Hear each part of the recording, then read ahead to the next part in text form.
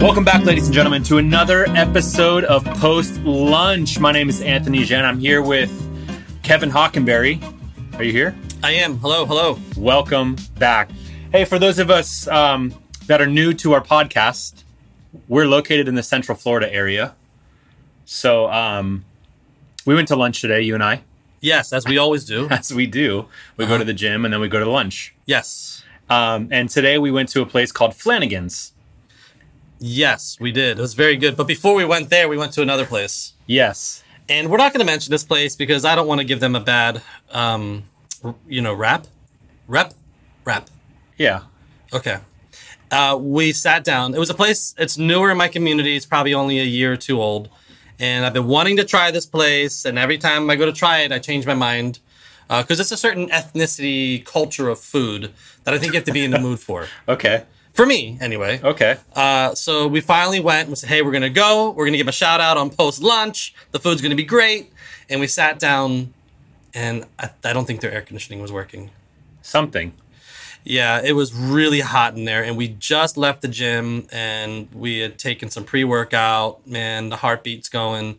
And I felt so bad. The owner comes out. There's nobody in the restaurant. That's a red flag at lunch hour. Yeah, and the owner's probably 55, 60, and he was sitting down when we walked in, and he's like, well, just, sit wherever, And so we sat down, and then I think he went back to the kitchen to probably turn the grill on and kind of get ready to cook. And then I imagine the young man that came out was probably his son or a relative, and he came out to serve us, and I just looked at him, and I just said, man, I'm sorry, it's just too warm in here. I gotta admit, when you do those types of things, I am mad uncomfortable. Are you really? Yeah, I was just like, okay. I could tell.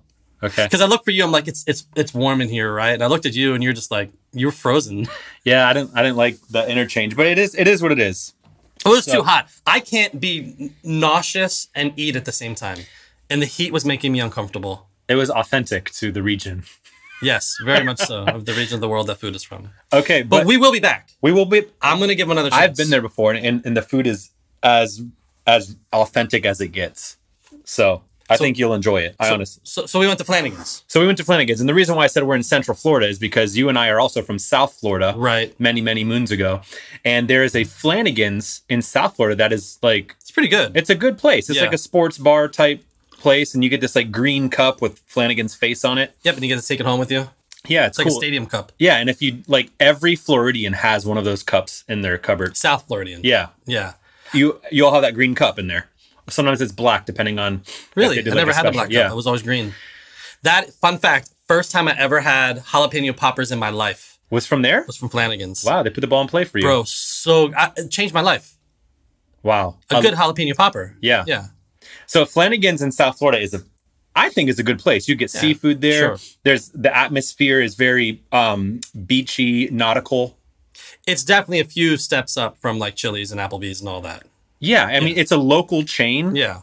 But it's still a chain type of thing. Like you can get Flanagan's in Boynton Beach. You can get Flanagan's in West Palm Beach. I'm sure towards Miami, they have one of those. Yeah, we had it in Fort Lauderdale. There's one in Pompano, I think. Yeah, so we went to Flanagan's thinking it's the OG Flanagan's. It's not. They spell it differently. We learned that. The first thing we did when we sat down, we said, no, we're from South Florida. Right. And she's like, no, it's not us. I was like, oh, man. That's not us. Different store. She did not. She didn't sound like that. She did not sound like that. But I knew right when we walked in that it wasn't the same Flanagan's, if I'm just being honest. You knew. You could tell by the logo and everything. But what's funny is when we walked in, there wasn't a lot of people there either. Right. And there was like 8 dudes all in bright green shirts. And we're like, hey. Yeah. I thought they were having like a staff meeting or something. They weren't. Those were like some other workers. Yeah, they work for a company that makes them wear bright green shirts everywhere they go. So anyway, it was good. I had the chicken cordon bleu. It was fine. The fries were good. You had the buffalo chicken sandwich, just a real easy, put the ball in play. Yeah. I would go back. I would go back too. It was after tax and tip was $12 for me. Right, which is cheaper than a lot of places around here. Right. And the fries were very good. They had that like crunchy with the like pepper built into it. Yeah, they were seasoned very nicely. So and good. you had the blue cheese that was like extra bluey. Is that how you would say that? Yeah, I said very blue. But they make the blue cheese there on site. It's not just like a bottle of craft that they're just pouring into a jug. So I appreciate a restaurant that gets their hands dirty. You asked, do you make your own blue cheese here? And she said, yeah, we do. Just like that, right? Here's another thing that I thought was very nice. We were having conversation.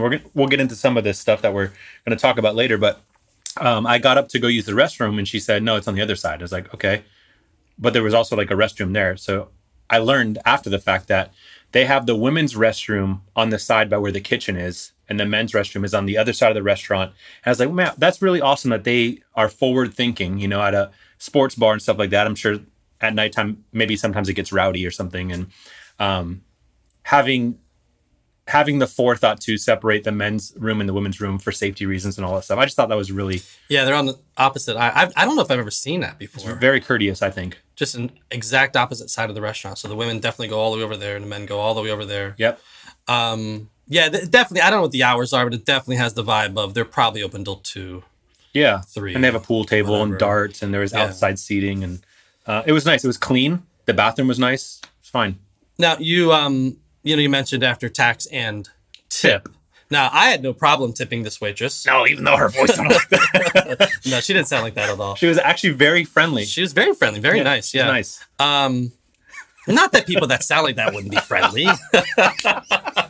But anyway, hey, want some more tea? I had no problem tipping her because she did a good job. She did a service. Yes. And I tipped her a very healthy percentage of my bill. An adequate, above adequate. But last week we talked about this whole tipping culture thing that's getting out of hand. Yes. And I got to tell you what happened to me, bro. Okay. So it was... I wish you guys could see his face right now. I think it was Saturday. I got up and I made myself a bacon, egg, and cheese on an everything bagel at my house. Okay. It's pretty good. Okay. It's just the Thomas muffin bagels. Yeah, no one's angry about that. Yeah, no, but it was good. Yeah. Put in a toaster, a little butter. It was nice. That was at whatever time I got up and did that, 8:30, 9 a.m. Do you ever butter before you put in the toaster? No, it'll ruin your toaster. Have you ever done that, though? No, I would never ruin my toaster. It doesn't ruin it. It has to leave butter somewhere. It does not. If your butter is like room temp and you do that, I'm telling you, bro, just try this. Anyway, I'm not doing that. I have a very nice toaster. Okay. Yeah, I'm not doing that.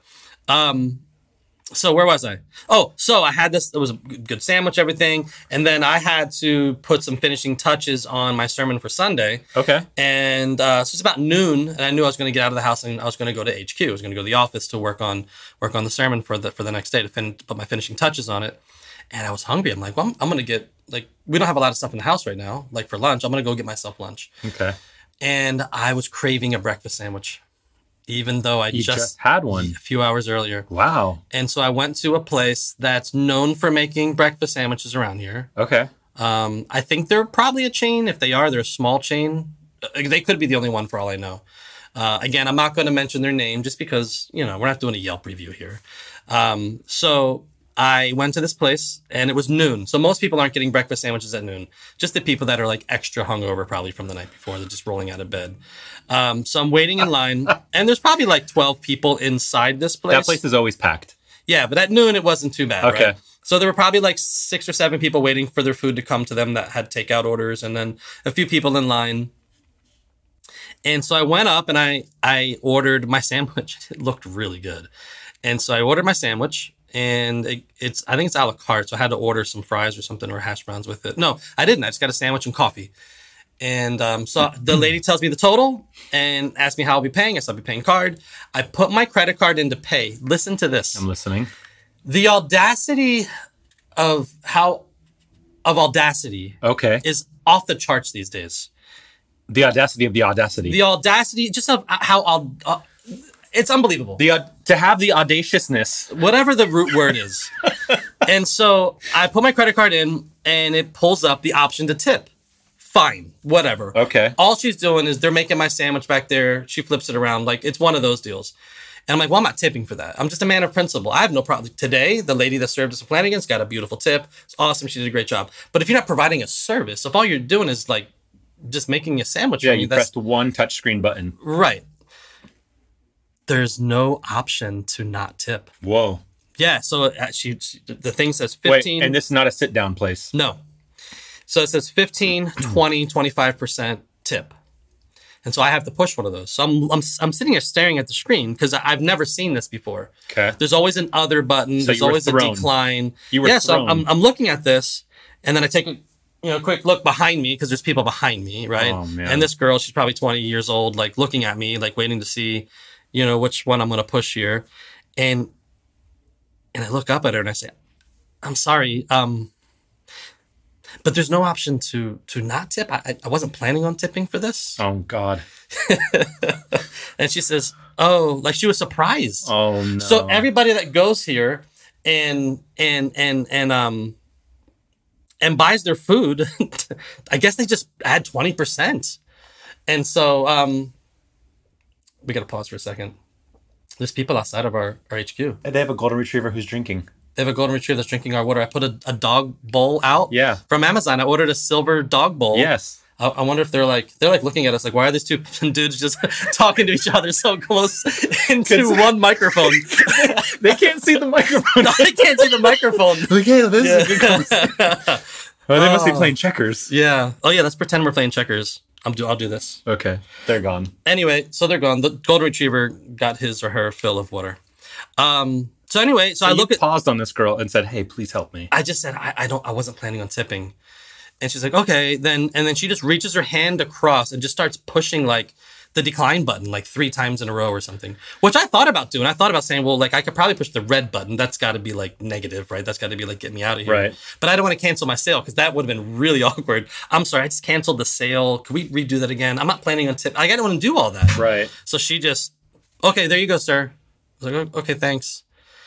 But like, we've gotten to a point now where there's an actual restaurant that there's no option to not tip unless you're paying cash.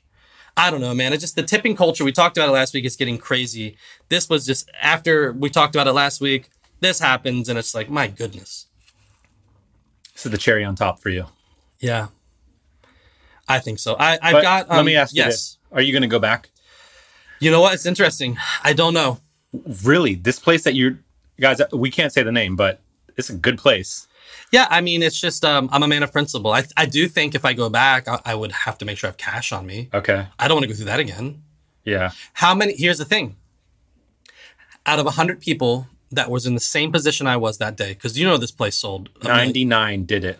99%. 99% of people are just tipping. Yeah, you were the 1 out of 100. And you know who's really making out on all this?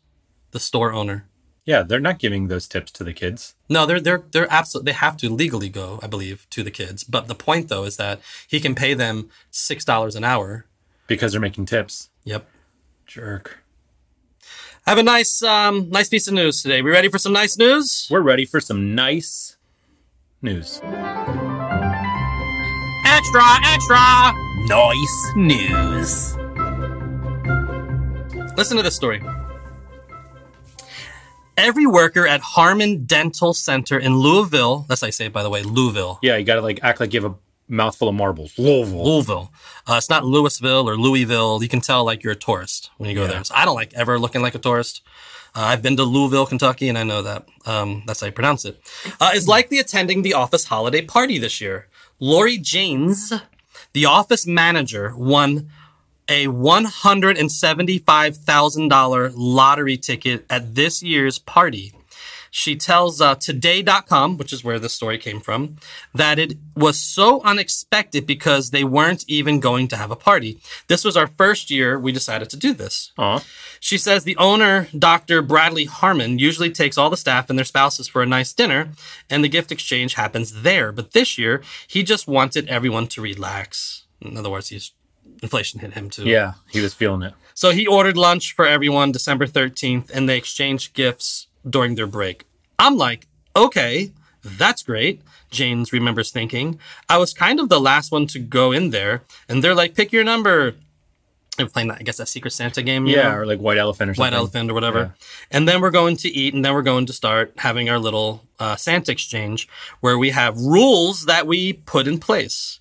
Janes says, that's so funny, Remember Jane's Addiction? Jane says, remember that song? That's a great song. Jane's says 12 others participated and they each picked a number to see who got okay, we get all that. The only rule was that each gift can only be stolen twice.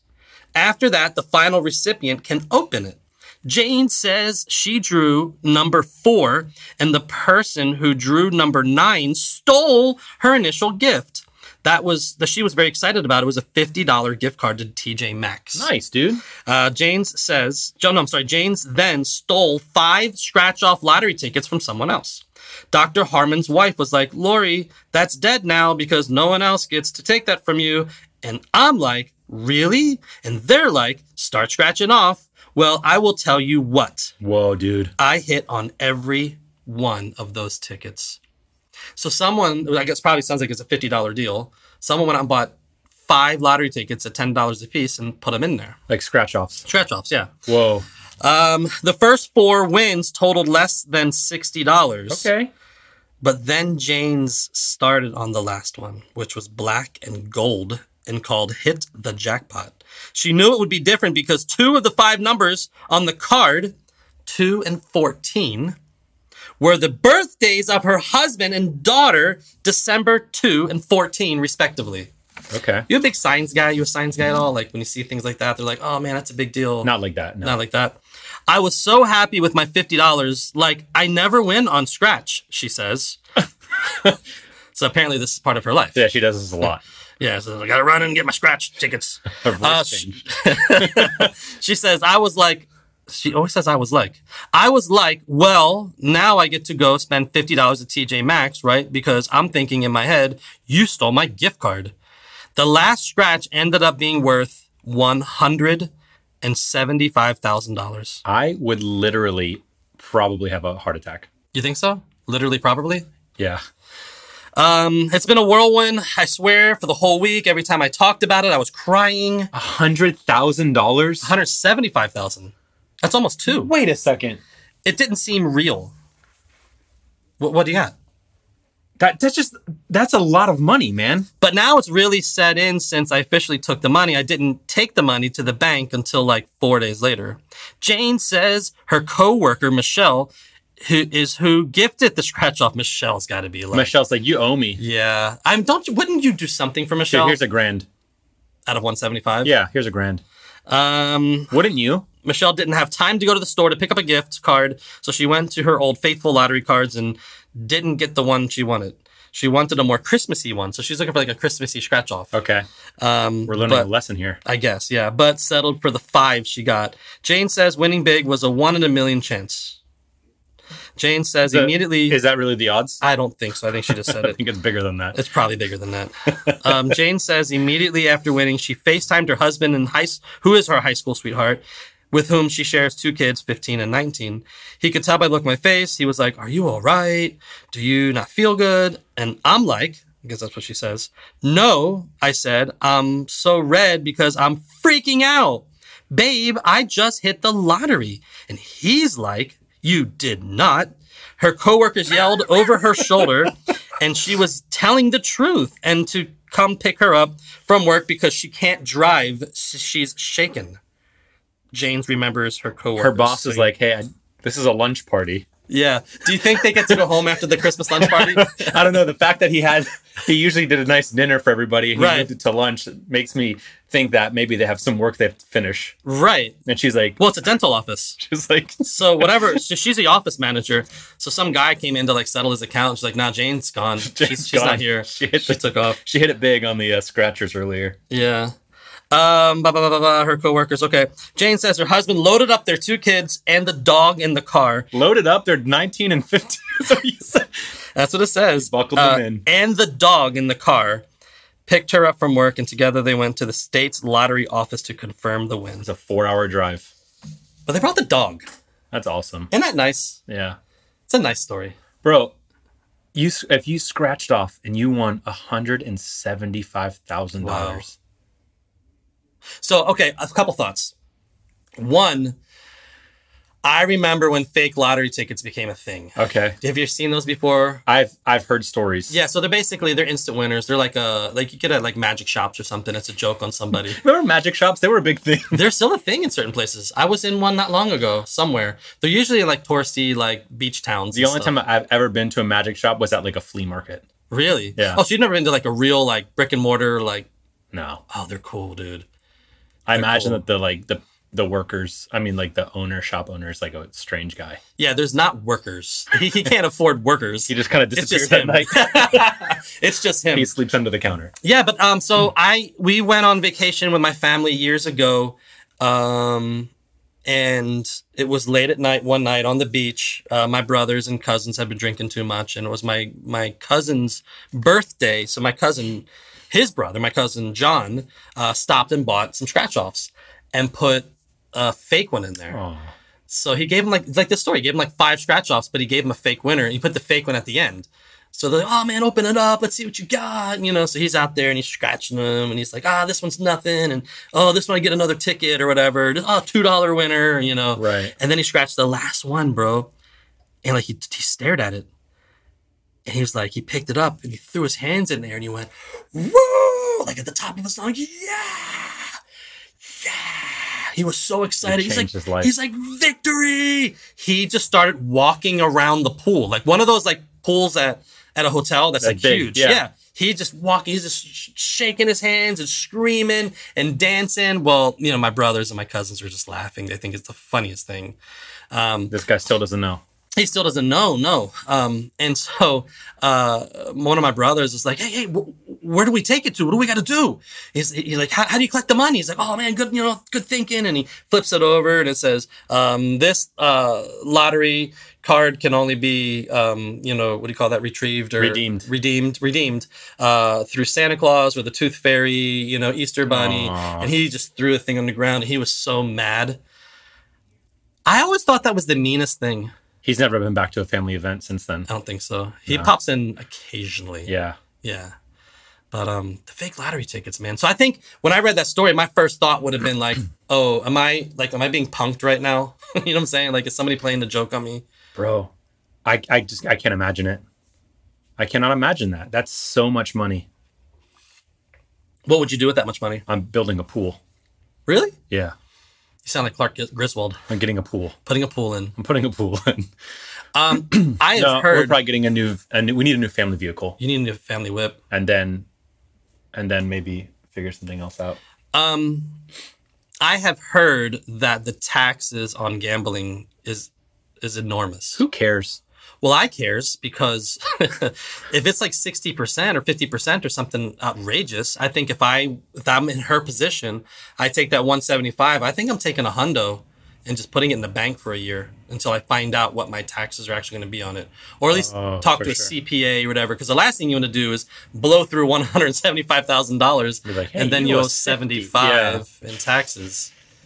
So I think I would either talk to a CPA, talk to a tax person, figure out what exactly it is. Here's the thing. I feel like they should just take the taxes out when they give it to you. Oh, I see what you're saying. Hey, okay, you won $175,000. Well, we're gonna take ours now, right? And here's your $87,000. That reminds me of like churches where the pastors take the tithe out of their their staff before they give them the paycheck. No, do they really do that? There are churches that do that. Oh my. Yeah, so like you're getting paid $50,000 a year, but like every paycheck, like there's like tithe missing. We're gonna pay you 50, but we're gonna give you 45 or whatever it is. Wow, they're gonna. Okay, I don't work there. Thank God. No. All right. So anyway, that's kind of cool. This show, we thought we would take a look back at youth ministry. Yeah. So I think we've talked about this a couple times. You actually were my youth pastor. I was. A long time ago. Mm-hmm. 2007. Yep. Was the year I gave my life to the Lord. Mm-hmm. In Palm Beach, Florida. And you were the youth pastor at the time at this church. My friend invited me to come to church. And you were the youth pastor, you and Pastor Stacy. Yes, my wife.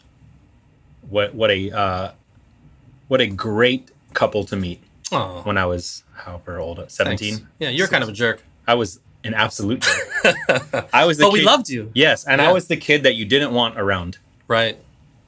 And then you became the kid that we did want around. Yeah. So look at the Lord. So I along with my wife, have spent we spent about 2 decades in youth ministry. And I came up at a church, Christian Life Center, Fort Lauderdale, and I learned how to do youth ministry there. I spent a season away from the Lord, partying and, drugs and alcohol and that whole lifestyle. And then when I came back, I was like, man, I feel a calling, into ministry. So I want to help like teenagers not go down the path I went down. And so I learned quite a bit about how to do youth ministry there. And I served as supporting the youth pastor. But my first my first gig as an actual youth pastor was in Hollywood, Florida. And I was there 14 months. You have a lot of funny stories from that place. Yeah, 13 months too long. Yeah. Yeah, that was I'm not going to say much about it. Other than this, there were some big wins that came out of that. But when we started, we had 2 kids in the youth ministry. Wow. And it was a little inner city church, and ended up growing that ministry to about 30, 35 students. Now, listen, I'm not the big numbers guy. I don't like talking about numbers and all that kind of thing when it comes to attendance and youth ministry and all that. I'm actually going to get into that in a little bit. Why? However, I will give you numbers just for context of understanding where we're at. Because the numbers are a metric of growth. And yeah, absolutely. Yeah. And it just gives you context. Are you talking about you were youth pastoring a group of 15? Like all the kids could fit in the minivan? I mean, a church van? Right. Or is this charter bus territory? What is this? Gotcha. So we left there, and long story short, we ended up at a church in Loxahatchee, Florida, which is Palm Beach, Florida, which is where I met you. Yeah. And when we started there were probably about 30, 35 teenagers. And in our heyday, at our peak, we clipped 100. And I'm in Palm Beach County, Florida. Why am I going anywhere else? I don't need to leave anywhere. It's a great place. I lived in Jupiter, Florida at the time. Which is a very nice place to live. My goodness. But then got a call to go to Virginia, and I didn't want to go to Virginia for a lot of reasons. But I went up there and visited, and when I was there, the Holy Spirit said, you're moving to Virginia. So Stacy and I, we didn't have any kids at the time. We moved up to Manassas, Virginia, served at a church there called Chapel Springs Church in Bristow, Virginia, and we served as youth pastors there for 10 years. And then we did some other things after youth ministry. And then, of course, we came here and planted a church. But anyway, that's just kind of the numbers. In Virginia, our attendance when we first got there was probably in the 80s, 90s. And by the time, I wouldn't say by the time we left, but we had our heyday was probably in the 200 to 300 range. Yeah, for sure. For sure. We had some nights where we were over 300. And so it was just a larger youth ministry. My first ever missions trip there, we took 84 people to Jamaica. So like our mission trips were like bigger than most youth ministries. Yeah, we're part of the Assemblies of God. Bigger than most churches, actually. Yeah, as I'm finding that out. Bigger than our church right now. I don't know about that, but close. But I remember we would do the big AG Fine Arts Festival, the national trip. I mean, dude, we took 150 kids one year. Like, just imagine just transferring the logistics of that. Yeah, transportation for 150 kids and leaders and hotels and food and all of that stuff, man. So it was very significant. But I first went into youth ministry, like I said, as far as an actual youth pastor, 2002. As far as serving the local church down here in Fort Lauderdale, 1999, and I had a lot of wins, man. A lot of things that I would consider to be successful. One of the things that I love is that we have students all over the world now in ministry, full-time missionaries, pastors, you name it. Right. It's crazy too, because I found the Lord when you were in West Palm Beach under your ministry. And then I actually moved to Virginia, and I worked on staff with you in Virginia. And those were some of the best years of my ministry so far. I mean, I've been in full-time ministry almost 15 years, and actually probably 15 years now. And doing youth ministry, that was a lot of fun, a very fun chapter of my life. Yeah, we did some crazy things, man. We had some amazing sermon series. We would do the full on stage build outs, and Right. my goodness, man, we did some things and saw so many kids come to know Jesus and so many water baptisms. Remember that one night? Were you there when we baptized Yes. 75 teenagers? Yes. So just yeah, just some great wins. I love getting the occasional phone call or text from a former student, saying, "Hey, thanks for everything." Yeah. It's funny, youth pastors get forgotten often, as do I think kids pastors, because kids become adults and then it's all about that pastor, Right. know. But it's cool to get the occasional, thanks a lot, and so I think those are kind of some big wins for me when I look back on it. I always said, you can judge how good of a youth pastor you are. I'm sorry, you can't judge how good of a youth pastor you are until like 20 years later. Right. Are those teenagers in their 30s? Are they going to church still? Do they love Jesus still? How are their marriages? You know what I'm saying? Right. And so if my first time as a youth pastor was 2002, it's now 20 years later. Right. So those 18-year-olds are 38-year-olds. You know what I mean? Right. So how are they doing? How's their walk with Jesus? And so I have quite a few wins that way, which is kind of cool. But one of the things I wrestle with is, man, and this is just going to be, I guess, raw and real. I'm almost afraid of this concept that we're going to talk about, but I got some people that hate me. I mean, I'm sure statistically you have to, right? I mean, I guess. Yeah. I guess if you don't really own what your issue is, it's a lot easier to pin it on somebody. So what we're alluding to here is like, okay, I'll just ask this question. Do you think that there's any students of yours that you and Pastor Stacy pastored over the years? Do you think that they're now in their life, do you think they are hurt because of any of the ministries that you led? Yeah, they have to be. And for me, I know there's kids that are church hurt. I say kids because I still remember them at 16, even though they're 27 now or whatever. Families and stuff. Yeah. There has to be. And I would never want to be so arrogant as to say, well, it's all their fault. Right. So I'm sure there are things that I missed. I mean, dude, when you have 250 kids in a youth ministry, like, it's a big deal, man. Right. It's a lot of people. It's a lot of parents. It's a lot of families. And so, but yeah, it stinks, man. There's definitely some people that are adults now, that want nothing to do with me, and some of them I'd love to sit down with them and say, if you would have just stopped trying to sleep with every girl in our youth ministry, if you stopped trying to sell weed to every single kid that walked into our youth ministry, if you stopped bringing knives to church, maybe you would have had a better experience. Right. I think the whole church hurt thing I think a lot of it is on, I think a lot of the times it's the person playing the victim that they're hurt by the church. I think a lot of it is really more their fault than anybody else's. Right. Now there are, and we could do a whole episode on church hurt, but there are real church hurts out there. There are real pastors that manipulate and take advantage. Right. There are horrible things that have happened to children, For sure. And there's real church hurt. I'm a human. Absolutely. Like if some people would just give you the opportunity to say sorry, or you didn't even know that you offended them or hurt them, like, oh man, I didn't know that. Yeah, I mean, how many times did I give somebody grace at 14 years old and now they can't extend it to me? Right.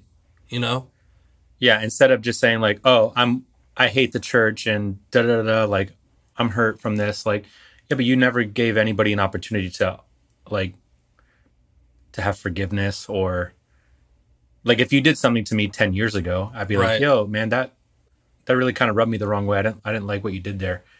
And then you would have an opportunity to say, oh, dude, I'm sorry, I didn't know. Or, man, that was a bad decision I made.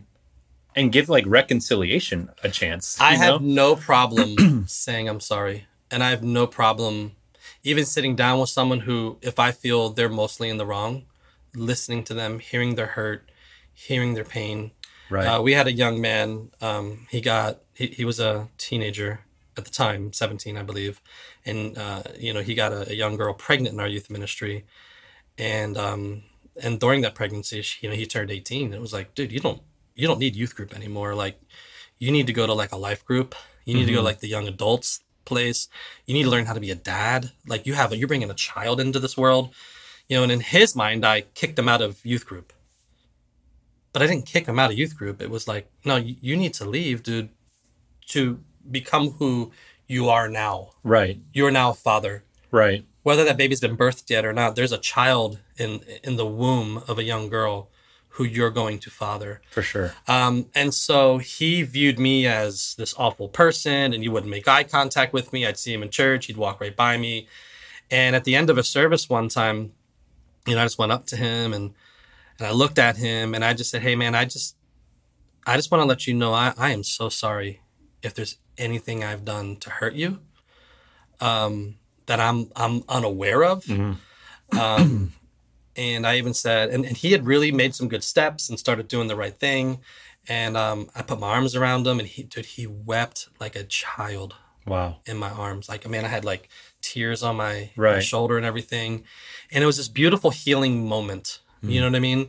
And from then on, me and him have been fine, He ended up marrying that girl. They have a family now. They're in their, 20s or whatever, and life is good for them. And that's, I think, a beautiful picture of, like, what it can look like. Because here's the thing, I've probably had thousands of teenagers come through our ministry through the years. Some are going to become pregnant, Right. And there's no textbook for how to handle a teenage pregnancy in your youth ministry. It's situational. But even in each situation, you're going to blow it. You're going to mess something up. They're not going to be happy with something. You're not going to be happy with something.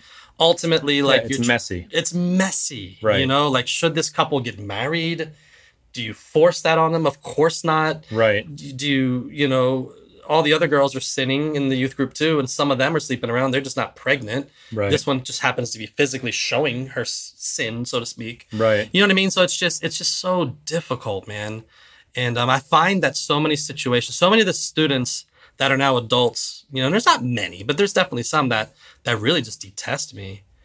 I think we sat down and had an honest conversation, and we each owned, our share. But when you think about it, I was 23 years old when I first became a youth pastor. Yeah, bro. Like, you were so fresh to it. I didn't know what I didn't know. Right. And as I got older, I think I got a little better at it. And I went from like the cool 23-year-old kid that like got along and hung out with the teenagers, so to speak, and listened to the same music or whatever and understood the same movies, to by the time I stepped away from youth ministry as youth pastoring, I was 38. And so by that time, I'm like the same age as a lot of these kids' parents. Right. So anyway, are there kids that are now adults that are church hurt because of ministries that I led? Yeah. Yeah.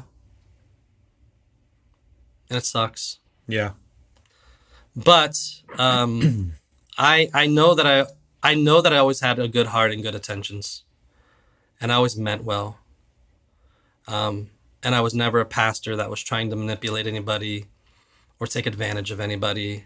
I was an outcast in the youth group I grew up in.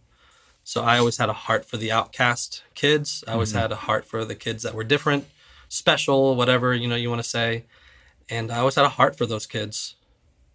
And I think most people would say that I was, a decent guy. And I think most of those kids that are now adults would say, no, he loved me.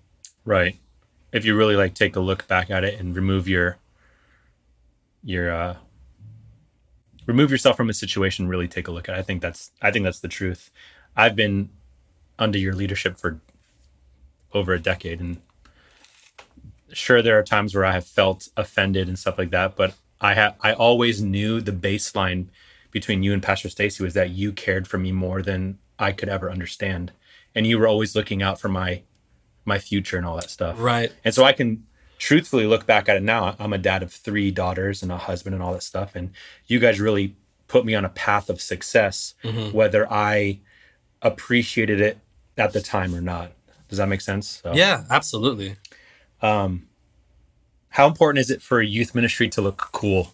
All right, so we're changing gears, but Yeah. in the same topic. Yeah. Because, obviously that's a big question through the years. I asked you at lunch today, I said, you went on a fishing trip, you caught fish, Right. you brought those fish home, and you cooked them, and it was awesome.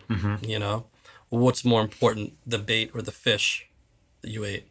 Well, obviously it's the fish you ate because, that's what it's all about. That's the Right. meal. It's a healthy meal. It's what I longed for, some snook. Right. And I caught it and I ate it.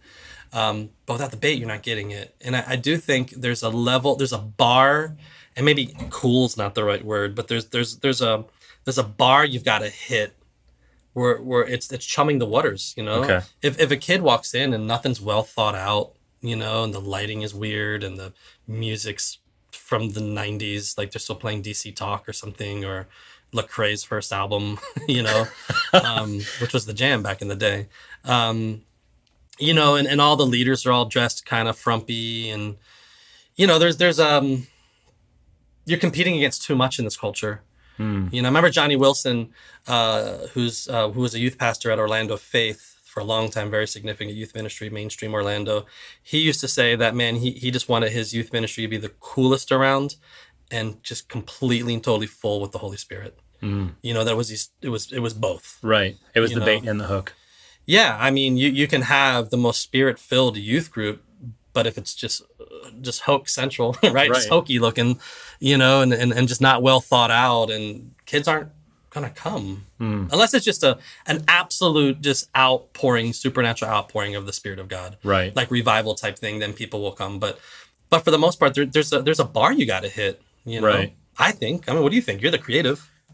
So I remember when I was in youth ministry, it wasn't like the coolest thing ever. There was a cool vibe about it. It's not like you had like crazy lighting and like audio visual stuff and like smoke and all this stuff, but like there was a live band, which was a good band. Like I'm looking back at it, and those like, yeah, the worship band back then, that they were really good musicians. Right. So there's a good band. The people were very nice, friendly, and the message was like relevant to me. It was preached in a way that was like, oh man, okay, this is what church is. I never knew. Right. You know what I mean? So I think cool is different now. Well, I will say, hold on, because we had two places to do youth ministry. One was in an old trailer that was like fully decked out for youth ministry with lighting, and the walls were painted black. It was actually kind of grim looking. Now they look back on it. It had a little DJ booth, sound booth and everything. But it only held 30, 35 kids comfortably. Yeah, by the time I came, it was not there. We were probably double that. And so we had to meet in the sanctuary, which was an old time Pentecostal looking. Yeah, there was like banners on the walls and stuff. Yes. And we're not going to go down that path, but fine. It was not something that the average teenager would walk into and want to be a part of. Right. So we started striking all those banners. We started prepping the sanctuary, tearing it down on Thursday mornings because we had youth group on Thursday nights. And so we would take all those banners down. We spent a bunch of money on different things. We did have some lighting. We had a smoke machine called Mr. Cool. Yep. That we would put ice into it, and then fog would come out, but it would like creep all over the floor. It would like stay low. Yeah. So we did what we could with what we had. And I think for the time, it was cool. If that was what a youth ministry was doing now, I would be like, yo, what is this? Yeah, I don't know. I mean, maybe some churches, that's what they have and that's what they can do, All I know is that we had youth leaders there, grown adults that loved the heck out of kids. Yes. So I think that's what you probably sensed more than anything else. And I instantly had a encounter with the living God. Right. That's the coolest thing of all of it. Absolutely. You know what I mean? And so I think having it inviting and there was cool kids and all that stuff there, that's awesome. But then for there to be space to actually encounter the Holy Spirit as a 17-year-old kid, walking in, carrying all the baggage I was carrying was like super liberating for me. You know what I mean?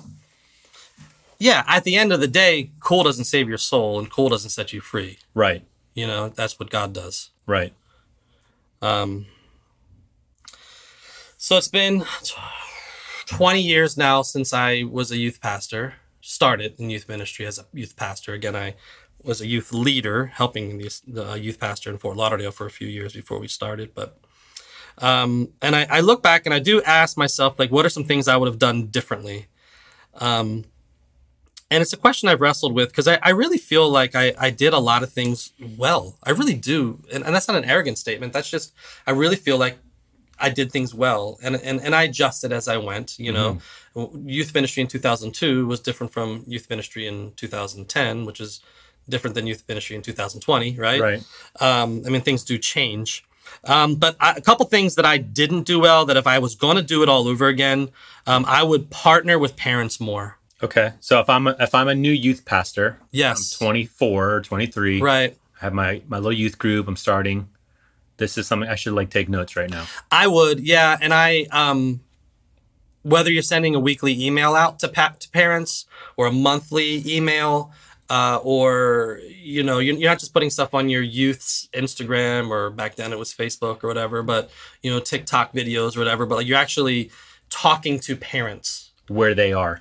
Yeah. And making space for them, and not just like, hey, if you ever need to talk to me, let me know, but actually like planning events where, hey, it's parent night, Friday night, and we're inviting all the parents to come out, and we're just going to give you a little State of the Union, what's going on in youth ministry. Man, here's some things coming up. Give a parent maybe like a calendar at the beginning of the year that has all the dates on it. Right. Of all your big events. But just partnering with parents more. And so for me, so much of it was like always about the student or the leader. You know, so I was always pouring in. We had a youth staff at one point in time, like volunteer people serving our youth staff of like 40, 50 people. Wow. You know what I mean? And so we would always have these monthly meetings where we would spend time together and talking things through, and praying for them and praying for their marriages. And so I poured so much time into our youth leaders and, of course, the student. But I think the parent is the one, you know, group of people that probably got left behind. Okay. What else would I have done differently? I would have focused on safety more. Now, I know that sounds so practical and so like, okay. And I did do better as we went on in life. Okay. So safety was not even on my radar when I first started. I mean, it was to some degree. Like, I'm not going to let someone come in and like beat the kids up off the street or something. Some guy comes in with a crowbar. Yeah, we're all the kids. You know, like I'd give my life, right, for the kids. But just other things like, I remember before I became youth pastor, I was a youth leader, right? At the church in Fort Lauderdale, we did this big beach day. Okay. And I was in charge of rec, and I thought, what if we have a Twinkie eating contest? Oh, no. Like, I never even thought about that, right? And so we have a Twinkie eating contest. And, dude, I almost killed a girl with a Twinkie, bro. This girl's like 3/4 of a way. Just chugging a Twinkie. Chugging a Twinkie and just starts choking. Oh, no. And so, like, one of our leaders there was, like, a nurse, and she had to come over, do, like, a Heimlich thing. No. Yeah, and, like, moist, you know, Twinkie clump. There's, like, 30 kids circled around her. Yeah, and it's all, like, falling out of her mouth, and her eyes are all red and watering, and she finally catches her breath, and it's just like... She looks at you. Well, you did this. I felt horrible, man. I felt so bad, and I'm just like, man... I got to learn to test games before I do them. Okay, speaking of that. So I did that through the years. Okay. I started, and I would always make you guys test games and make sure things are fine or whatever it is we do. And then Ratchet Ball happened. Okay, we haven't said that name publicly in years. There are certain fails you have in life that are hard to go back to. We played a game. It was like, was it a lock-in? Or was it I think it was a normal youth night. I don't remember. This is what I remember. It's when The Force Awakens came out, the Star Wars movie. Okay. And the name of our youth group was The Source. So we decided to play off Star Wars, and it was called The Source Awakens. Okay. And we did a sermon series, and that was in December of whatever year that was. And so you built a TIE fighter. Like... to scale. Yes. Like it was a giant TIE fighter, and then we hung it from the ceiling. Yeah, it was not to scale, but it was like... It was really close to scale. It was at least probably half. Probably half. A third? A third. It was big. It was huge. When people came in, they were like, whoa, There's right? pictures on the social media. Still? You have to scroll way back. Yeah, you know what? I did that recently. Yeah. So anyway, and I said, I want that. And then and on stage, because that was like the center of the room. And on the stage, I want the Death Star. Yeah. And so we ordered a beach ball that blows up to 20 feet. Yeah, it was humongous. It was, think about a 20-foot size. I mean, that's 2 stories. Yeah, it was so big. It was the biggest beach ball I've ever seen in my life. I think we ordered from China. I think it took 3 weeks to arrive. Yeah, it was huge. So I told you guys to go paint that thing and make it look like... You gave that job to one of the interns. Yeah. And so he comes in, his clothes are covered with paint. It's all gray. He's all gray. He's like, oh, Pastor Kevin, can I talk to you for a second? He did not sound like that. And I said, what's up, man? He's like, well, I tried... painting it, but the paint's not sticking to the latex ball. To the latex ball. And I said, okay. I said, well, did you try like putting a primer on it? He goes, all right, I'll go try that. So he goes and he puts a primer on it and then tries to paint over it again. And it looks like death, but not the Death Star. Right. It was horrible. It was horrible. You still see the rainbow panels, but it was like splotched with gray. It was white. the worst thing ever. And it was just obvious that this was a fail. We're not going to hang this thing up. Yeah. It's not going to be the Death Star. It would have looked so tight. My idea in my head of it was awesome, but it just didn't come out. So we took this beach ball. Yep. And we said it was ratchet. Yes. And we put it in a box and put it away. Yes. Months later, we're doing an event, and we have this idea. Like, what if we play like a beach ball game? We made the game up. We made a lot of games. Yeah. It was like soccer. Yes. But with the giant beach ball. 20-foot big beach ball. So you had to like throw the beach ball to the other side of the... Yeah, you like pushed it. Yeah. It was too big to throw. Well, you could get it up in the air a little bit. Yeah, I mean, once that thing got going, though, it was taking kids out. But it was like fun, you know? It was fun. And we played it. And we tested, because we test everything. And Pastor TJ went hard on us. He's a big dude. Yeah. So we all played it, and you know, whatever. Now, keep in mind, this room it's an old gym, but it has carpet on it. But it's a hard floor. Dude, it's concrete. It's concrete with carpet. Yeah. And so... oh, God. So we tested it, and it was fine. Yeah, and we said, we got to name this game. And we called it Ratchet Ball. Yep, because we called the ball Ratchet. So we play Ratchet Ball. We have... And you had the foresight to do this one thing. What's that? You said it will be boys versus boys. Yes. And girls versus girls. Yeah, because I could see the boys getting too aggressive. Yes. And then, like, stomping over some girls. Yep. Boy, was I ever wrong. You were the wrongest you've ever been. I don't know most that, wrong? I was wrong. This was the most wrong. So the boys played it, right? Yeah. And it was fine. And it was safe. It was fine. It was safe. Was fine. I was like, okay, cool, okay. So then we pick out, it was 4v4. So we had 4 girls it was the Kingdom series, I think is what it was. Oh my gosh. So there's 200 kids in the room. It was packed. We like taped off the floor. Of kids are just like lined on the edges. And this is like, cell phones are kind of become a thing now. So people have there's video of what we're talking about now. Is there? There is. Oh no, I didn't know that. Julia Walters has it apparently. So just name dropped like that. Well, I didn't say anything bad. I think Julia has. I mean, Julia, if you're listening, you know what I'm saying? Like, no, don't send it in. Like, delete it. Delete it. Yeah. So we picked these 4 girls, and we picked 8 athletes: softball girls, soccer girls, lacrosse girls, and these girls. And the whole concept was to line up like a dodgeball, ready, set, go, and they went running. And we never anticipated that, because when we played it, we just kicking the ball around. We never anticipated 4 people running, sprinting as fast as they could to try to get possession of this ball. And some of you are doing the math now. These 4 girls and these other 4 girls ran full speed, and an explosion happened at Ratchet Ball. The ball itself did not explode. No. But the girls went flying. The one did. No, there was 2. I won't say their names. We won't say their names. There were 2 that got concussed. It was bad. Yes. One of them was very concussed. But they went flying in the air. Opposite direction. Yeah, because imagine just running into something that has some bounce to it. And they went flying feet. Yeah, and we had the music blasting, bro. And you could hear this girl, her body hit, and then you heard the smack of her head on the floor. It was bad. And then we stopped the music. Hundreds of kids were staring at us. Yeah, I mean, you could hear a pin drop. So when I look back on that, we did test it. So that makes me feel a little bit better. But still, just safety in general. I did have this... She was lifeless there for Like, she was knocked out. Yeah. Yeah. 25 seconds? She was knocked out. Yeah. She's doing very well right now, guys. She's doing fine in life. Yeah. I mean, she's doing great. I just need you guys to know that. Yeah. But I remember watching these girls stare at that ball and getting ready to charge it. And there was a check. Oh, no. That I ignored. Yep. It wasn't like, oh my God, what's going to happen? It's going to be the worst thing ever. But there was like this. Wait. Have we really thought this through? We had played it. The guys had played it. Right. So I thought we were good. But yeah. So just, I think, again, what would I have done differently? I would have continued to focus more on safety. Dude, when I was 23 years old, if we had a 15-passenger van and we had 20 kids and we're going somewhere, we're putting 20 kids in a 15-passenger van, right? Yeah, you would never do that I now. would never do that now. You probably don't go over 12 now. No. 15-passenger. No, well, we would stay with whatever it is. A seatbelt for everybody. Okay. But these are just things that, like, I wasn't trained on properly. I didn't think through. But what I've done differently, those are a couple things that I would have done differently. Okay. What did you do well? Let's swing this pendulum the other way. Thank you. I appreciate that. What did you do well? I feel like I was always teachable. Okay.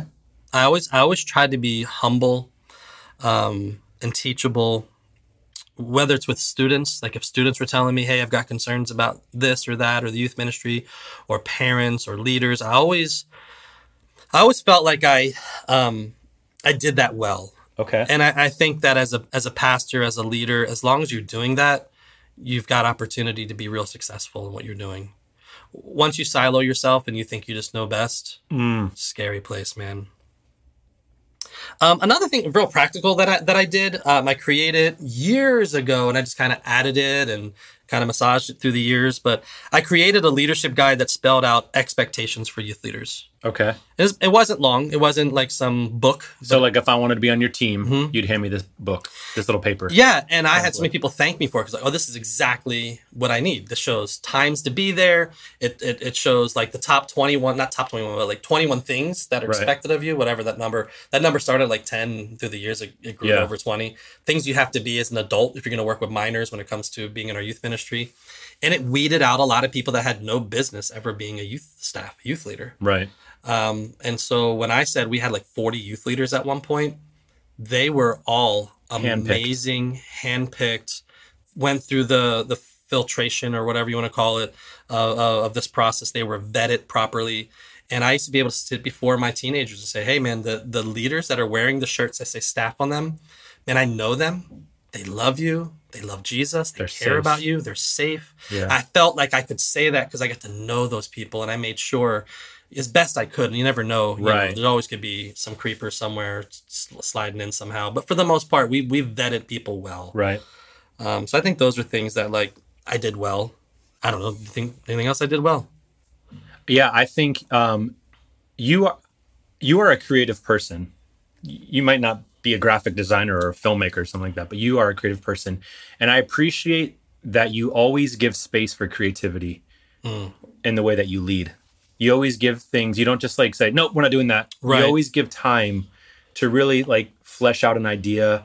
And if something in you says like, that's not going to work, you don't dismiss it right away. Right. You let others get to a point of realizing that at the same time that you did, you know what I mean? But I think the way that you have always left the table open for creativity, and you always led from a creativity first type thing. I just, for me being a creative, I always appreciated that from you.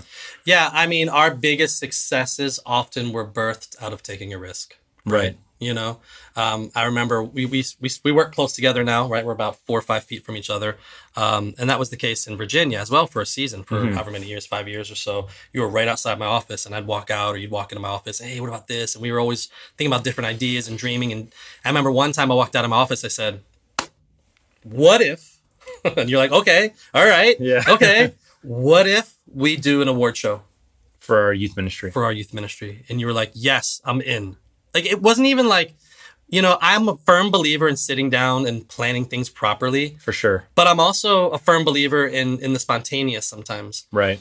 And we put that award show on, was it 3 or 4 weeks later? Yeah, less. I don't think it was less, but it was... Was it 3 weeks? It was 3. It was not like 4. 3 weeks. We even ordered a gigantic light bulb. Mm-hmm. And so we pulled off, and I'm not, this isn't just some hokey little, No, this was full send. we called it the Golden Bulbs. Yes. Because the light bulb was our icon for our Youth ministry. Our youth ministry. And a few hundred kids come out, 200 kids come out, whatever it is, all in decked out in suits like and a gala. tuxedos. Yeah. Man, we turned this thing into a gala. We had a red carpet. We had the photo wall. We had an after party.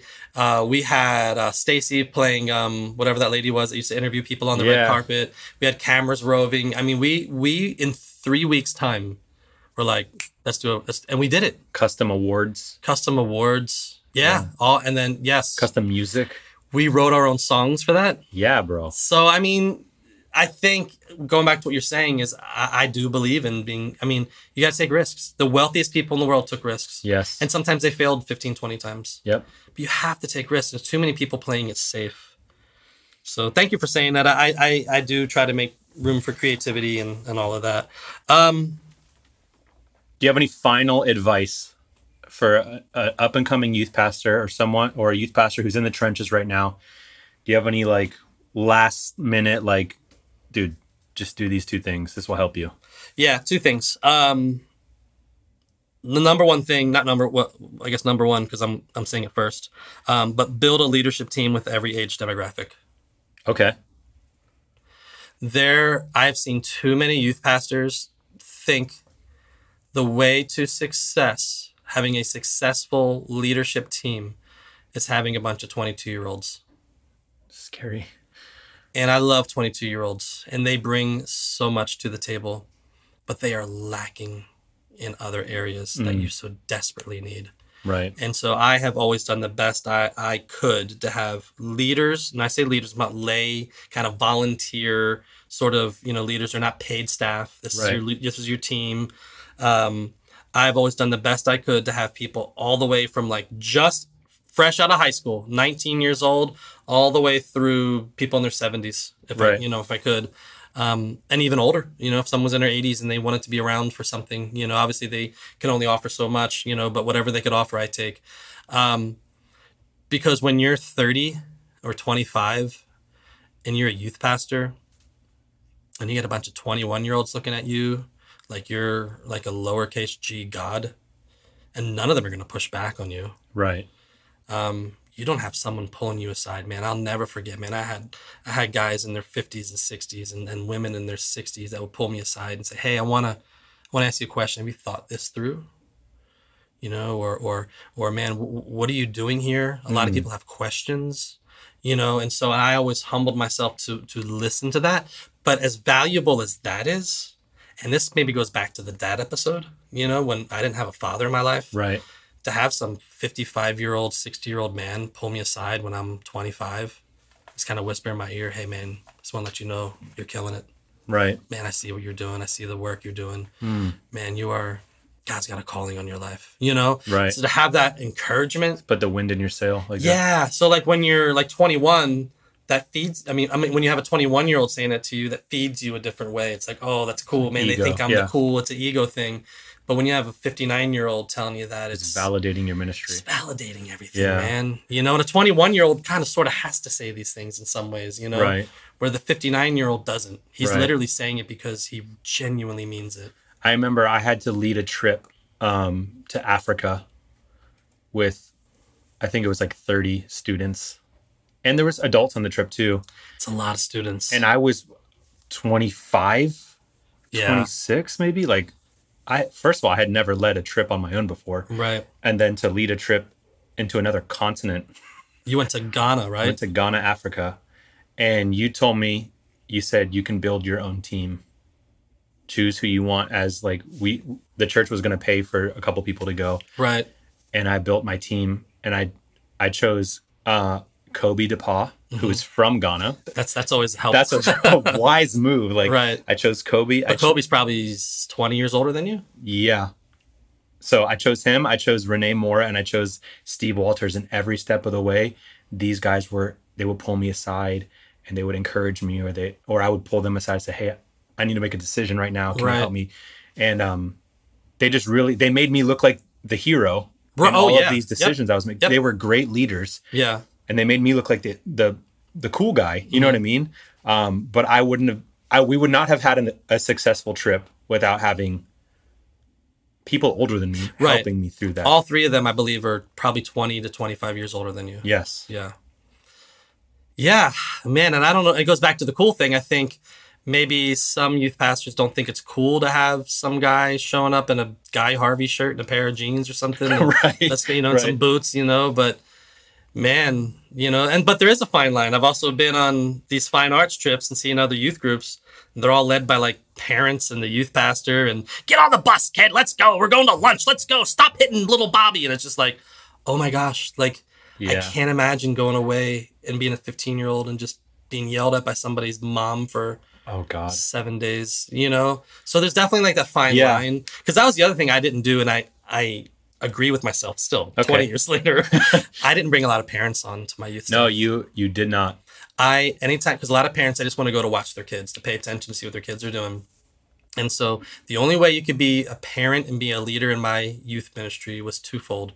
One, you had to look me in the eye and say, when I'm with all these kids are my kids, not just my kid. Right. Right. So you're not giving special favoritism or putting more attention on them. You're parenting, pastoring, whatever, leading all of these kids. That was number one. But number two, I had to have some alone time with your student to ask them if it's okay for their mom and dad to serve. Right. That's huge. And so I could always tell, like I'd ask some kid, hey, your mom wants to serve in youth ministry. And they're like, no, like that was it. Sorry, you can't serve. Right. Even if you're qualified. You probably weren't qualified. That's my whole point, is that the kid's so stressed out that now mom's going to be there. Right. But sometimes I'd have a kid say, you know what, my mom would be a fantastic addition to the staff. Wow. And it was like, that's what I'm looking for. So we would probably have a handful of parents, probably if we had 40 leaders, maybe 8 to 10, 12 had children in the... Yeah.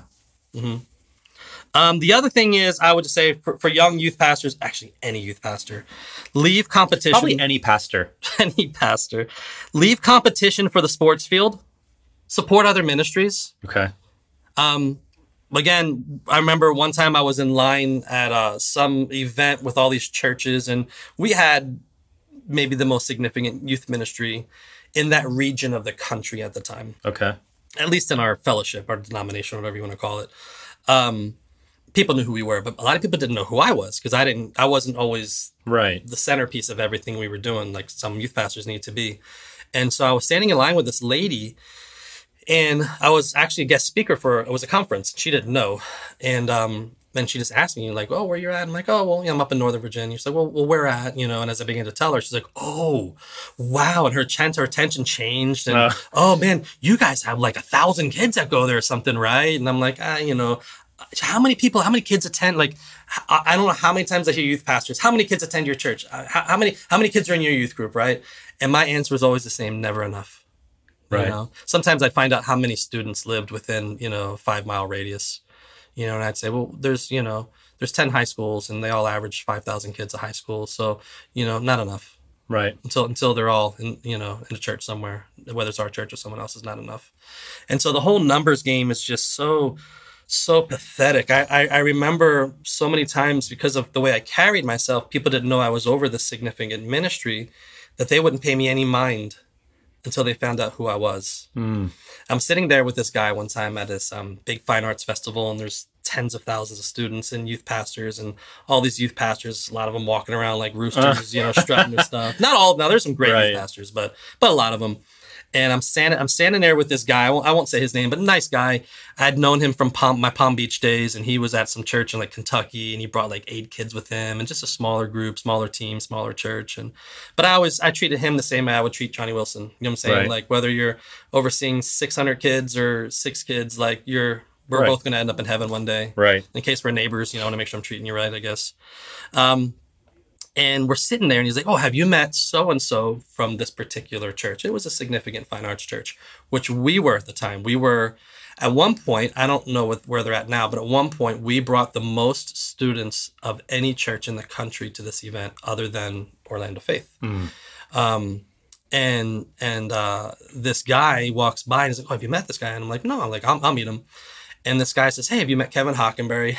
And And the guy doesn't even make eye contact with me. Sticks his hand out to shake my hand, looking at someone else, shakes my hand, never looked at me once, and just kept walking. And I said, and I said to that guy, I said, never be that youth pastor. Never be that pastor. Yikes, bro. Never be the guy that's such a narcissist you can't look someone in the eye, because you never know whose eyes you're looking into. Right. And even if you're like getting to the next event or you're busy, just 10 seconds, bro. Hey, man, I got to get going. Nice to meet you, Kevin. Right. Let's get coffee sometime this week. What a jerk. Yeah, it's just a shame. And it's one of those things that exists, this whole competition thing in youth ministry, that it makes no sense to me. More importantly, churches that are in competition with each other makes no sense to the world. You know what I mean? It's like someone who doesn't go to church and they see these pastors or churches being competitive with each other. Like, it's just gross. Like, what is that? Like, that's why I don't go to church. I thought you guys all played for the same team, right? But anyway, so that's it. That's our look back at youth ministry. That's all I got. You got anything else? No, I don't. I think this is good. I think this is helpful. Maybe not for everybody. I mean, it's always a fun thing to learn and listen and all that stuff. But I think if I was a youth pastor coming up, I think this would help me listening to this episode. Yeah, I would hope so. And any youth pastors that do end up listening to this that would love to take some time, and man, I would love to take your phone call or email. We're easy to find, and I'll give you any nuggets I learned along the way in youth ministry. I definitely learned a lot of what to do and what not to do. So with that said, Anthony, you did say something that was repulsive the other day to me anyway. I'm so sorry. Forgive me. Yeah, absolutely. I forgive you. Apologies are easy. Yes. But you put ketchup on a hot dog. Just not by itself. I mean, like, I'm not a kid. No, but I'm saying, but you actually grabbed the red tube and put that on your hot dog and you eat it.